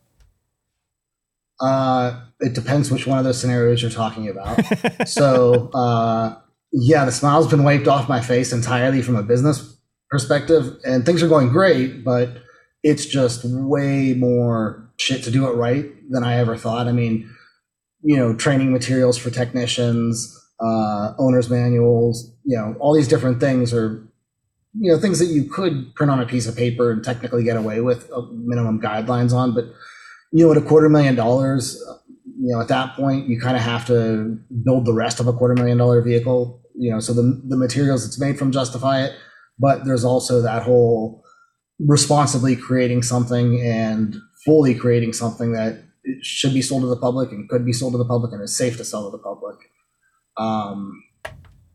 In those regards, it's probably, I don't know, that stuff has ever been all that fun. A lot of the RC stuff and toys and other inventions are my form of making fun during the building stuff. Right. Because this is really complicated. However, every last time I get back in the Typhoon and I'm driving it, I'm like, yep, okay, that's why we do this, and that's why I'm willing to continue on with this. And yep, I would be a dick if I was the only person in the world to have one. So here we go. I guess we're going to wake up and do this again tomorrow and have 10 jobs that I don't need anyhow. Right. Because you're still managing all this previous stuff, right? You still have all these medical centers and buildings, commercial spaces. You still have all that to work. And obviously, delegation with employees and things like that happens, but that doesn't detract from the stress and the logistics of the mental space. We all have a mental capacity, right? And that's something that I've really been trying to fine tune on my own, is where is my mental capacity limits? Where do I become less efficient? Where do I become, less dependable? Things like that. I can only imagine that there's some sort of just person's types, physical type, that works better in these situations than others. We've always talked, the world talks about different personality sets and you're an A type, B type, whatever. Sure. But I'm assuming there's got to be something that you're doing to kind of keep it all together up here when you're trying to manage all this. I think shutting a lot of the world out, I've always kind of looked at it this way, life is X plus Y equals Z. X is everything you can do something about. Y is everything you can't do anything about. And Z is the outcome.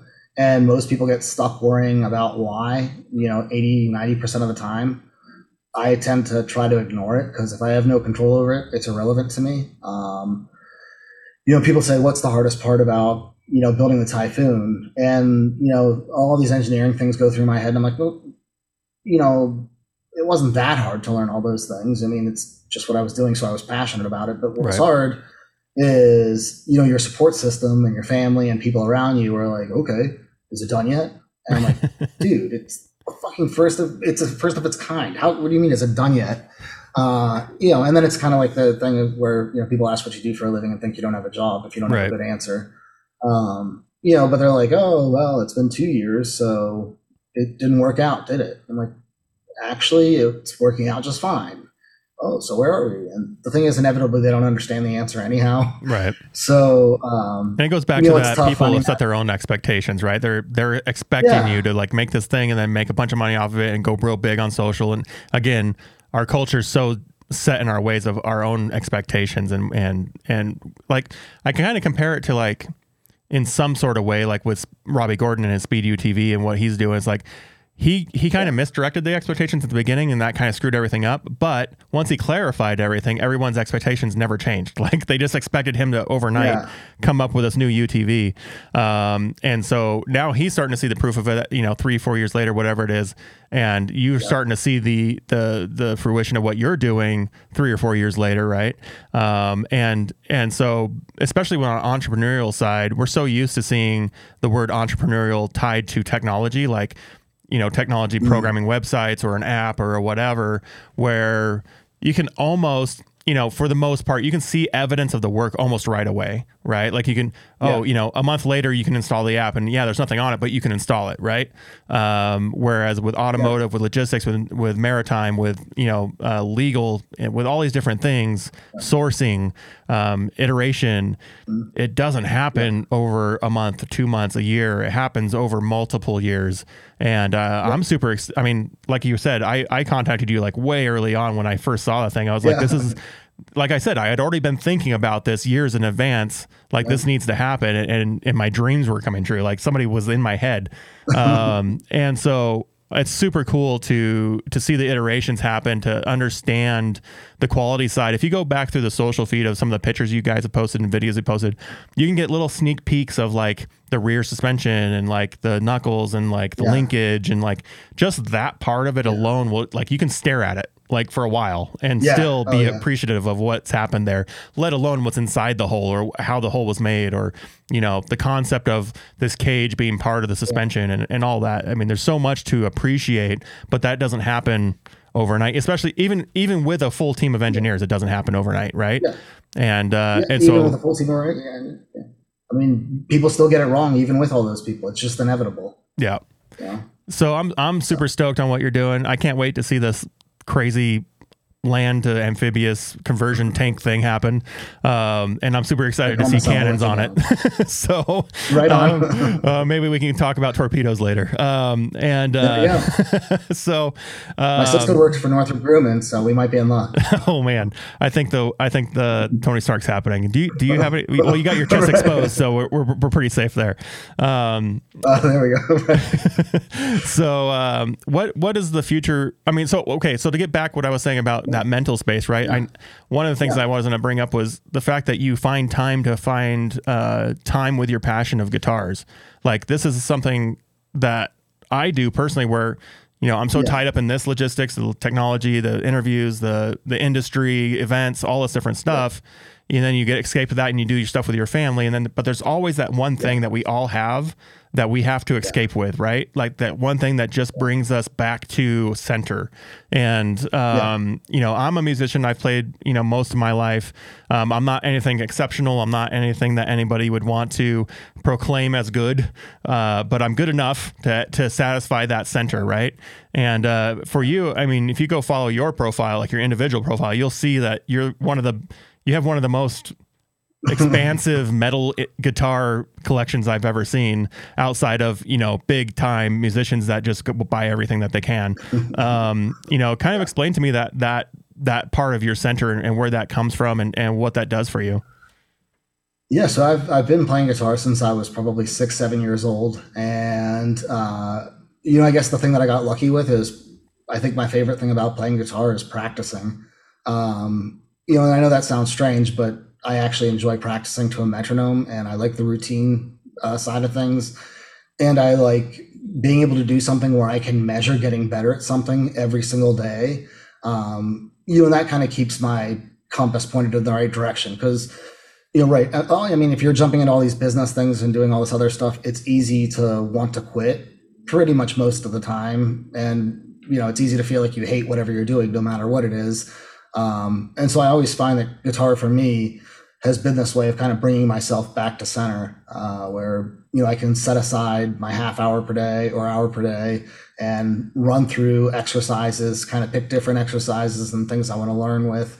But I went through a phase of playing in bands like yourself, and, you go out and once upon a time, you hit the road, and, there weren't Ubers and there weren't all these other options for traveling around town. So you're on a bus or whatever, and you get out, and all right, then what the hell do you do next besides sit there? So it's a whole lot of hurry up and wait. And usually the common theme is a music store. And so I just started buying guitars, and, it kind of never stopped. I think the guitar room is kind of when I was a little kid and I was, going into the music store and seeing all the guitars I really wanted and were way out of a price range that I was getting anything in, it just stuck with me forever. And I'm like, okay, I need to have a gem purple multicolor. I need to have the Steve Vai gem. I need to have all of the John Petrucci guitars, because I couldn't have them as a kid. So I'm getting them now. And I'll tell you what, man, it's taken a lifetime to actually get all those. I mean, it's just crazy stories of ending up in one place or another, or hanging out with different musicians and just deciding to trade guitars. But, ultimately that's kind of my place of peace.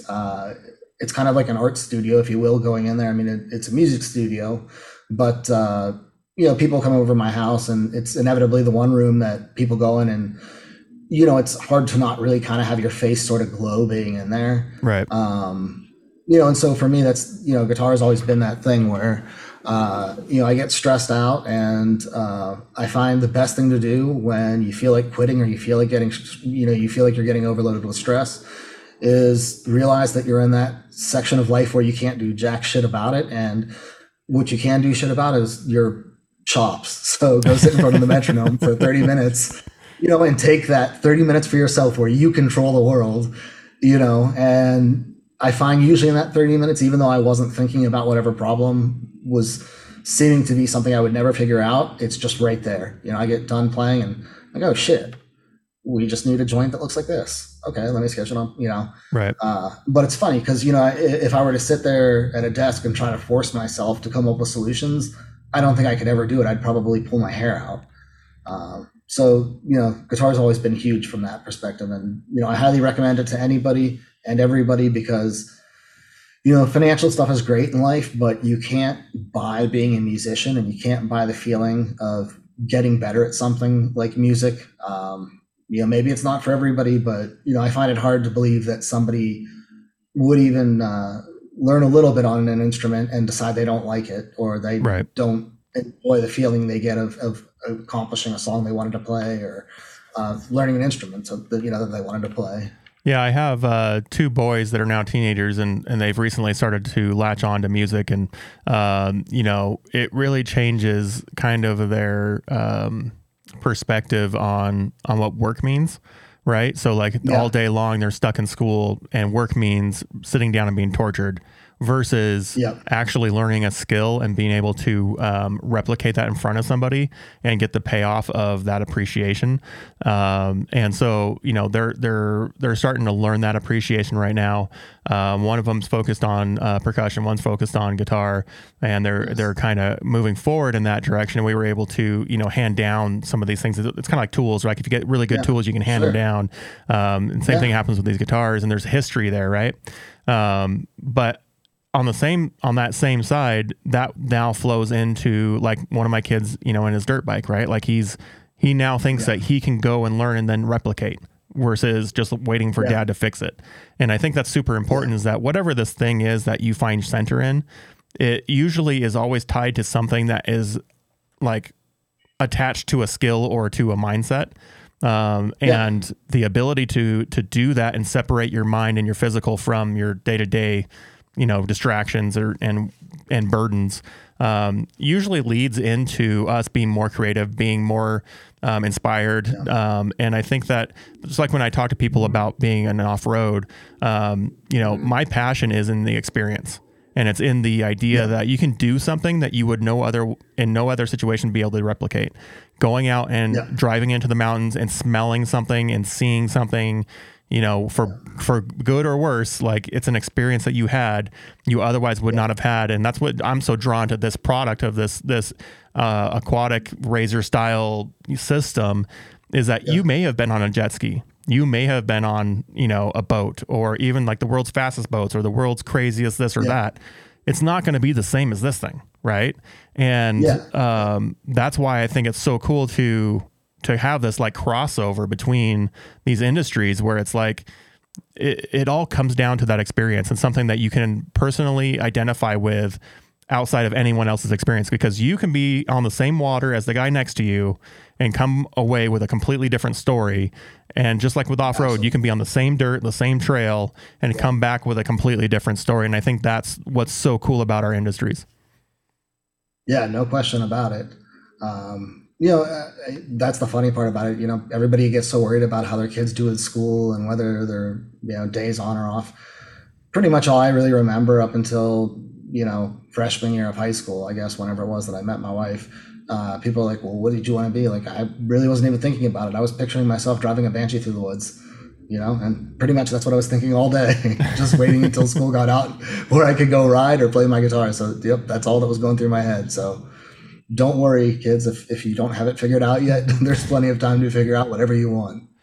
So with the vehicles you're working on, with the shop that you guys are building out there, where obviously we can go to social media and we can follow you guys. Shadow 6 Racing is where everything's at. Where did Shadow 6 Racing, and where did that name come from? So there was already a number of different Shadow 6 entities. I've got a lot of different things I'm into. One of my other big passions is long guns. And so I had put together sort of a, Shadow 6 Industries, which was a parent company. And then, as so many people started becoming interested in the Typhoon, and it started becoming so much more of I think I want to push the consumer direction, that I kind of fully made that shift. I guess something I hadn't mentioned, earlier on in the project, a buddy of mine who ran a defense hedge fund had come to me and said, right now, the military is looking to replace the LARV, or the LARV, which is, I don't know if you've seen duck boats before, but it's essentially an amphibious truck that they take people for tours on, but they were used a lot in Vietnam. And in 2017, I guess one of them goes out in a storm, and there are two of them, and I don't know if you recall, but the thing ended up flipping over and sinking and trapping everybody inside. Oh, wow. So that leads to this thing needs replaced. And so, I'm kind of telling my buddy, well, the thing is, I wouldn't really compare the Typhoon to an LARV, and I don't know that I want to make it amphibious or anything. My goal is to just be the very best on the water. That's it. You start adding the best on land too, and you end up with probably what you saw with the fold-up tires, which is like an okay four-wheeler and an okay jet ski. I want to holy shit RZR on the water. Right. That's what I want. Not one that drives up on the beach for me and only goes 10 miles an hour. But as I started speaking with them, they kind of indicated, well, yep, that's not necessarily for this project, but hell yeah, we're definitely interested in that for shallow water operations, extreme surf rescue, things like that. Well, I mean, you look at it, they have an M RZR already. They have, kind of like the conversion of the off-road stuff to what their application is. There's no reason why this wouldn't be a super useful tool in that application. Yeah, I mean, it's the versatility, the fact that you can chase, a boat smuggling people or whatever, and let it get a lot closer to shore and not have to stress out about the shallow water. And now, once you fly up on them at 80 miles an hour and blow off their engines with a shotgun, you're towing this vessel a lot less distance, and you're in a much safer environment. So, I guess let the bad guys use their gas up, and then, sneak right up on them, and this solves that problem. So how soon do we see the military 6-door armored version with a cannon and a turret? All right. So the good news is, with my sister working at Northrop, I am certain that we can quickly and readily adapt their cannon to pop right on the top of this thing. So it's already ready to be armed. We just need a titanium cannon. That's all. Yeah, I think that would be cool. I mean, I don't know if they would see the need for it, but I mean, whatever. Fortunately, they can take those off and throw them away and do whatever they like. But so we're kind of at the point now where, like I said, we built up the jig to manufacture frames and put these things out at a large level. And our plan is to ramp up pretty quickly. There's a bit of a backlog of people that are pre-existing. And, one of the things that's happened, fortunately or unfortunately, we've ended up directing quite a few sales overseas. A lot of that has to do with product liability insurance. I want to offer product liability insurance. I don't like the idea of having a hold harmless clause or something along those lines. Right. It may come down to it, but it's kind of tricky because I think the cheapest quote I got was somewhere around $125,000 a year for insurance. And I get it if I was to go out and bring on a bunch of investors or whatnot, but I think that could seriously jeopardize the quality of what the company builds. And it's not so much about anything financial. It's, again, I want to build the very best of what we're building, and that's all that really matters to me. Well, I mean, there's already so many sport cars that are only overseas, right? Like there's so many high performance cars that they're just so extreme. They don't fit inside of our North American like standards and liability laws and all that stuff. So it's not like a new concept, right? This is just something that is a logistics nightmare for anyone in North America. Right. Yeah. Well, the good news is they've kind of said, look, get the first 8 out there and let the first 8 guys drive them around. And if we have no problems, it'll be a whole different story. And so, I think we'll be there pretty quickly where we'll have product liability figured out. We have a couple of other options that work decently. The good news is I've got Dave Bamdis, who's the CEO of Riva Motorsports, and they're the world's largest personal watercraft dealership. They also are the leading aftermarket parts manufacturer for personal watercraft.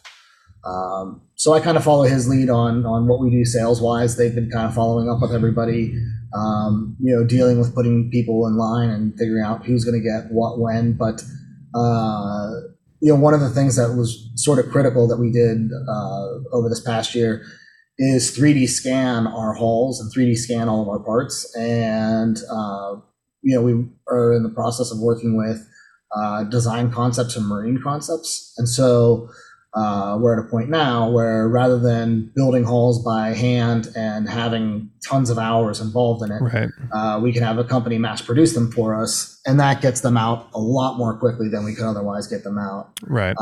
You can't cut corners in the manufacturing of the hulls or any of the things we're doing.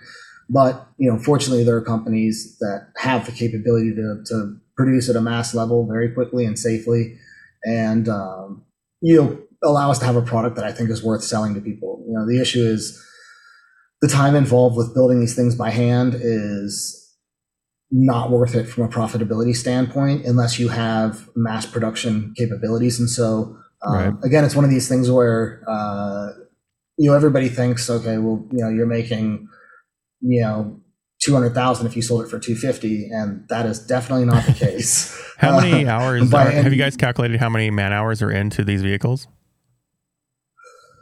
Shit. I don't know if I've ever calculated a total. And part of it is, we have Race Tech actually, doing the fabrication of the hulls, or doing the fabrication of the chassis and suspension.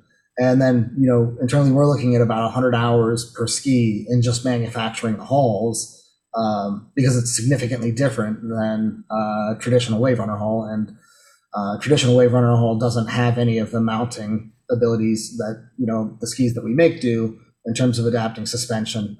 You've probably noticed where when I put that first design out there, it was just kind of showing people, yes, we're protected, we've done our homework for IP, but there's no longer a metal cage inside. And a lot of it just had to do with dialing in weight and balance and, a whole bunch of things that sort of got dictated to us throughout the process of building. Right. So, is there anything that you're looking forward? Sorry, I was just looking at the little kid version, the little blow up skis with the tiny Typhoon. The tiny Typhoon, yes. But is there anything that's coming up with in the next year that, obviously manufacturing starting to ramp up, you're starting to move into that part of the business cycle. Yeah. And I know you have ideas every other day about something different, new, improved, whatever. And we've talked a little bit about this little ripsaw version of a vehicle that can be amphibious and all that. Is there anything that's coming up this year, whether that be events, whether that be model upgrades or launches, things like that you're looking forward to that's going to, kind of enter you into anything new and exciting? I would say inevitably, yes, that's going to happen as a result of even just the 3D scanning. When you're doing hulls by hand, it doesn't give you the ability to go through all of your engineering work in a virtual world. And we can't just 3D print a mold. Whereas now, if we need to move something by any certain 1/1000th of an inch or 10 feet for that matter, it can all be done in a computer. And so the precision is there and things are exact. That allows us very quickly to move into stretching the vehicle out, 6-seater versions, alternative means of power. We're looking at, moving into creating, essentially a nitrogen fuel cell for electric vehicles. That way we're not dealing with weight. But, one of the big things I think that's going to happen is that people will finally start being able to get these things and they'll be out there on the marketplace as opposed to sort of this unicorn out there in social media. Yeah, so I'm super excited to see what, as far as product development and manufacturing, the real test is when people get them in their hands, right? And you no matter what you do, you always have this hesitation in your subconscious that says, I'm not going to do that. This is our one and only prototype, or I'm not going to do that. That would be stupid. But no way. I finally was like, shit, this is going to get tons of views. And all these people hate and say shit. So I'm going balls to the damn wall so nobody can say a damn thing. And it doesn't even matter because they're just like, okay, fine. Well, now it can't fly. Okay, fine. You got me there. It can't fly. But it can fly off a wave. So it does for a little bit. So and then everybody wants me to roll it over. You roll over your Lamborghini. Yeah. Well, I envision in my head the idea that side by sides in my industry have taken off so much in the UA, and they do so many crazy things over there with their off road vehicles. They'll blow nitrous into a 2,000 horsepower motor on a 1,000-pound vehicle and say, yeah, that's normal.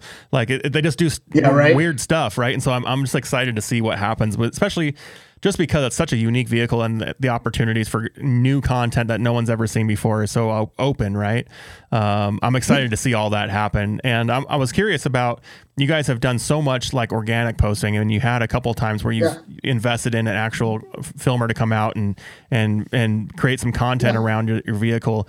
What was the process there? Was that just an opportunity that you took, or are you looking to get into more of that kind of cinematic push into showcasing these vehicles? When we put together that first cinematic sort of setup, it was just showing people what we had, because you can see it on an iPhone, but until you really start following it around and try to come up with ways to keep up with it, to even film it, it's a whole nother experience. And so that first video was kind of a teaser to, I guess, open the door to the right people, which it did a very good job of doing that. But essentially that video for us was, ta-da, now you can meet anybody you want to meet by showing them this video, and they're going to listen to you about this thing because they're going to think it's badass. So far, I haven't seen anybody watch that video. Other than the trolls, people in comments. I've never actually truthfully, I've never really seen somebody watch it and be like, oh boy, that looks stupid. I'm sure that wouldn't be fun. They also drive Priuses. So yeah, exactly. There you go. Yeah. The Coast Guard told me, they were like, I have a truck on 46s. And when they were here, they're like, thank God you didn't roll around in a Prius. Because we just we felt like there was going to be something wrong with you, or you're hiding something from us. So as long as you don't have a cat, you don't drive a Prius, we're good. Yeah, no. I don't have a cat and I don't drive a Prius. I think I drive the opposite. I was going to say, I think in terms of content and things of that nature, we're going to plan on doing a hell of a lot more. The reason you haven't seen a lot of that right now is just the unit that you saw for SEMA is sold. And so, we're kind of in a situation where I think I would be pissed if somebody took it and launched it off a 12-foot wave and then sold it to me as a brand new vehicle, especially when it's, number one in the series. But, the good thing is anybody who purchases any of the vehicles can push it to its limits. It doesn't have that point where if you go around a turn too fast, it rolls over. It doesn't flip. I mean, it's something that you can get into, and it's more like a Mercedes-Benz where you're like, holy shit, I'm going 85 miles an hour or whatever, across waves, and I didn't even realize I was going that fast. Right. Or, you get going and you have that pit in your stomach, like, oh shit, we just launched over something that was 6 feet tall, and that's going to hurt when we land. But it's like a cushion. So, whereas, you buy a GP 1800 and you put a 60-year-old woman on it, not much is going to happen. You throw her behind in the seat of one of these and she'll be able to drive right with a NASCAR driver, anybody else for that matter. It's, it's super usable in that way.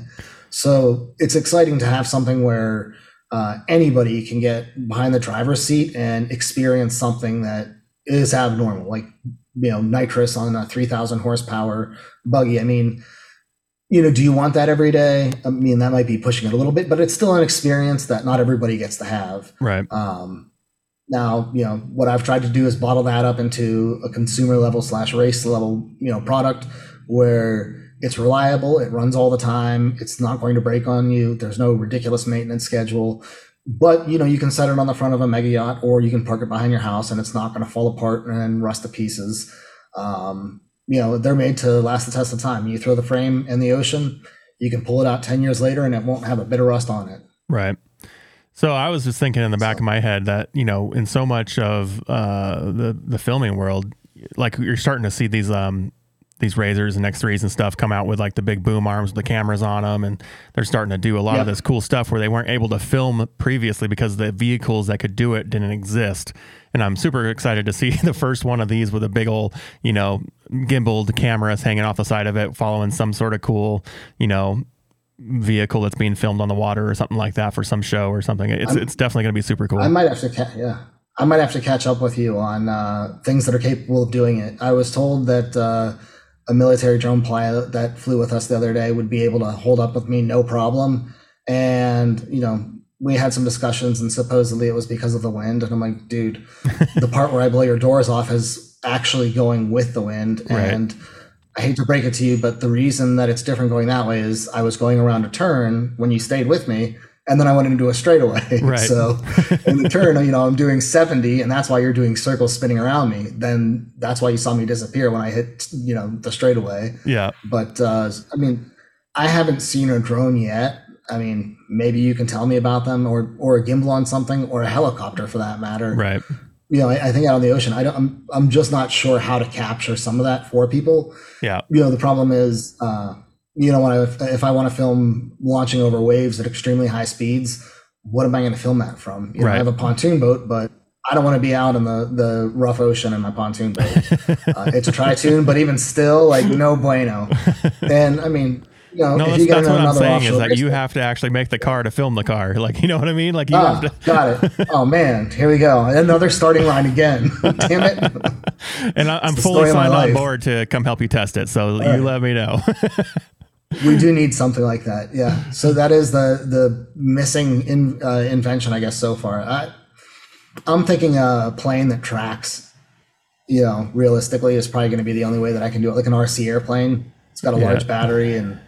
Yeah, you're probably going to end up looking at just the idea that you're going to have the super high performance FPV drones do it, that the batteries don't last very long. So it's like 1 or 2 shots and that's it. But and then they can't get out there. Well, but they'd have to be out there with you, right? That's what I'm saying. You got to build the car to shoot the car to film the car. Yeah. Yep. Exactly. So where can we follow you guys? Where can we, keep up with what you're doing and the crazy adventures you're going on with these things, and just kind of see it evolve and become what it has already become, but will become as you start to launch in these new vehicles and production. Yeah, so I think we'll always continue to do a lot of stuff on Instagram and on TikTok. And YouTube. The problem is YouTube we've done a little bit. YouTube is the place where I've done nothing other than speed upload crap, basically, from shorts and things that I downloaded out of Instagram. The crazy part is I've got probably hundreds and hundreds of hours of insane footage that's all shot sideways that I haven't used for anything, only because it's always been one of those, we got to get back and, do some more stuff on YouTube. Right. The challenge is, I go through experiences in my day-to-day life and I'm like, why the hell would anybody want to see this? And then, I meet people and they're like, holy shit, dude, if someone followed you with a camera, you'd be the richest YouTuber on the planet. Like, you do crazy shit. I'm like, okay. And they're like, it's fun, it's whatever. Like, you wouldn't even really have to do anything. You just have to let somebody follow you with a camera. Yep. And so, it's weird because people think that that's what's happening with our social media stuff, but it's not. It's just, okay, like, it's not hard for us to come up with ideas to have fun or build things or, make little props or do whatever we like. So we've got a lot of resources here in the shop.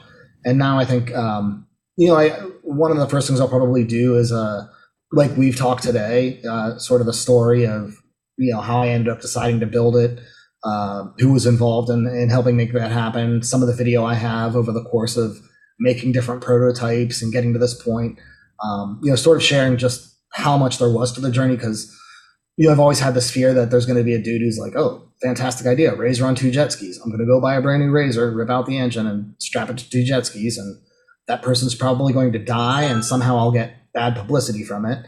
But I truly hope nobody tries that. It is not a good idea. And every troll who believes that's what's been done would be completely accurate if that was actually what had been done. But, I think we'll probably do a little bit of documentary style stuff, just kind of walking people through even a lot of the early posts and fun things we did. A lot of it had been captured. And, I'd always struggled with, are we worried about social media or are we manufacturers? And so, my firm answer for myself is we're manufacturers, and that has to be priority number one. As quality control and infrastructure fall together as they have been, and as units get shipped out of the door and there's a little bit more time for fun, at that point I intend to go to a hell of a lot more events. Hopefully this year we'll hit them. I hate to commit long in advance because I find that, it's just, I commit to a certain date and then the Coast Guard says, okay, we're flying 9 guys in from Washington to check this thing out. And that's right. The time we're coming. And, if we could only all have those problems. It's strange. Yeah. It seems like the perfect life, but I assure you it sucks just as much as everyone else's. I just have some cool toys. So we've already gone 2 hours. I think that's probably enough for everybody across the country listening. So we can follow you. Everything is at Shadow 6 Racing, as far as social medias go, and shadow6racing.com. I know you haven't put a lot of stuff on the website yet and all that stuff, but if someone's interested, in what you're doing and maybe even purchasing a vehicle, how would they go about doing that? So the shop that you see that kind of looks like, you see around me, merchandise on some of the shelves or whatnot. So we put together a smaller facility that is essentially just assembly. So there isn't a lot of real fabrication going on, maybe welding a tab back on or whatnot, little things like that. But we've got a facility here in West Palm Beach. And so for now, we bring people in, we can take it out on a test lake behind our shop. And that's where people can kind of get an experience of driving and whatnot. I think most likely inside of 6 months from now, you'll have one sitting down at Riva Motorsports in Pompano Beach, Florida. And, I'm not sure how exactly they'll run test drives or whatnot, but this facility will always be here. And, when there are buyers that are serious or enthusiasts, that are serious, I mean, certainly this is a place that you can come and, we can show you the vehicles, we can drop them in the water, show you what they do. At this point, we're not really interested in even some of the absurd amounts of money we've been offered for rentals. Again, it's keep it to the people in the industry, people that are serious about it. If they want to come see it, that's fine. But, For the rest of the country and the rest of the world, again, that'll probably be a process that occurs over the course of a year or so, maybe 2 years, to where people can readily come and drive one if they want and not have to worry about renting or anything like that. Well, I'm super excited. I'm a passive viewer of a lot of this stuff, right? Like I can't come down and fly overnight and, buy one of these things, but I thoroughly enjoy the idea. I thoroughly enjoy the idea. I like that you post the patent. Yeah. Yeah. And that you actually caught on to a bunch of things. Oh yeah. No, it's I'm smart super people curious. jump out at me. Well, I appreciate the vote of confidence there. I'm super excited when someone can provide a new experience and a new thing that people haven't done before, especially when it relates in some way to off-road. And water is off-road, right? So the idea that we're seeing such cool, unique things happen. Obviously, technology plays a huge part in that, like where we've come from, right? This wouldn't have been able to exist 15 years ago. And I think that as we progress, it's super important to just kind of pay attention and follow people along for the ride, because this stuff is so cool. I enjoy it. I know other people enjoy it. So obviously social media is proof of that. Go ahead. You guys are definitely what keeps the motivation to make it keep on going. That's for sure. It's tough to get all this stuff started from the ground up, but seeing how happy people get and just joy from watching the thing in a video, sort of blows my mind. And it's cool to be able to do that. And, frankly, do it while I'm sleeping. So, it's nice. I guess it's the equivalent of what I care about and getting paid while you sleep, because financially I'm okay. But being able to make people smile around the world because they're all on different, time zones, and knowing that, people are checking stuff out and, seeing something that they've never seen before, getting excited about thinking about driving it, it's definitely a very cool thing. It's, people always ask me about my legacy and things like that. And frankly, I could care less what my legacy is, because I'm dead, in my opinion. But, why I'm here, being able to, have a guy like yourself who has probably seen it all in terms of side-by-sides come out here and witness, your first experience with something like it's something, like I said, money can't buy. It's definitely an awesome feeling to have that validation of somebody who really knows what they're talking about come in and, experience and understand just how much work and effort and energy and all kinds of things, sacrifice in many angles for many people, many people's families that had to deal with people staying up late through the night, working out problems. But, it's cool to see now something that can be delivered to put a smile on people's faces, and that hopefully we can continue to sort of evolve the world of motorsports and stand it on its head and make it new again, because I feel like it has not had very much innovation. The last big thing was the side-by-side, and it is probably one of the most magnificent things ever to come out. I think that's why it's won the popularity contest. Right. But, our goal is to kind of continue to create things that are like the Typhoon, that sort of break the barriers and open up new ways to have fun, and that deal with the things like having your trail shut down and being told you can't drive your side by side here or there, or you can't put an exhaust on it, or you can't do this or that. The good news is there's a future for everybody, and as long as you live by a body of water, you can drive a heck of a lot more places trail wise and a lot more distance on water than you can on land. And this as a side-by-side. Well, I'm super stoked. Obviously, you guys have some super cool ideas coming out, and I can't wait to see those as well, because obviously the thought and the effort that goes into manufacturing these in this hybrid thing, shows as evident. And so we can only assume that the next thing's going to be just as good. Right. And super excited to see that. And can't wait to maybe one day get down there and see everything and experience that. And even just bring the filming side of it, like just to show that to the community would be super cool. And for you guys, everyone can follow you, Shadow 6 Racing, at Shadow 6 Racing, YouTube, Instagram, TikTok, all those places. For the podcast, you guys can follow us anywhere podcasts are: Apple, Google, iHeartRadio, all the different Spotify, all those different places. You can follow us there.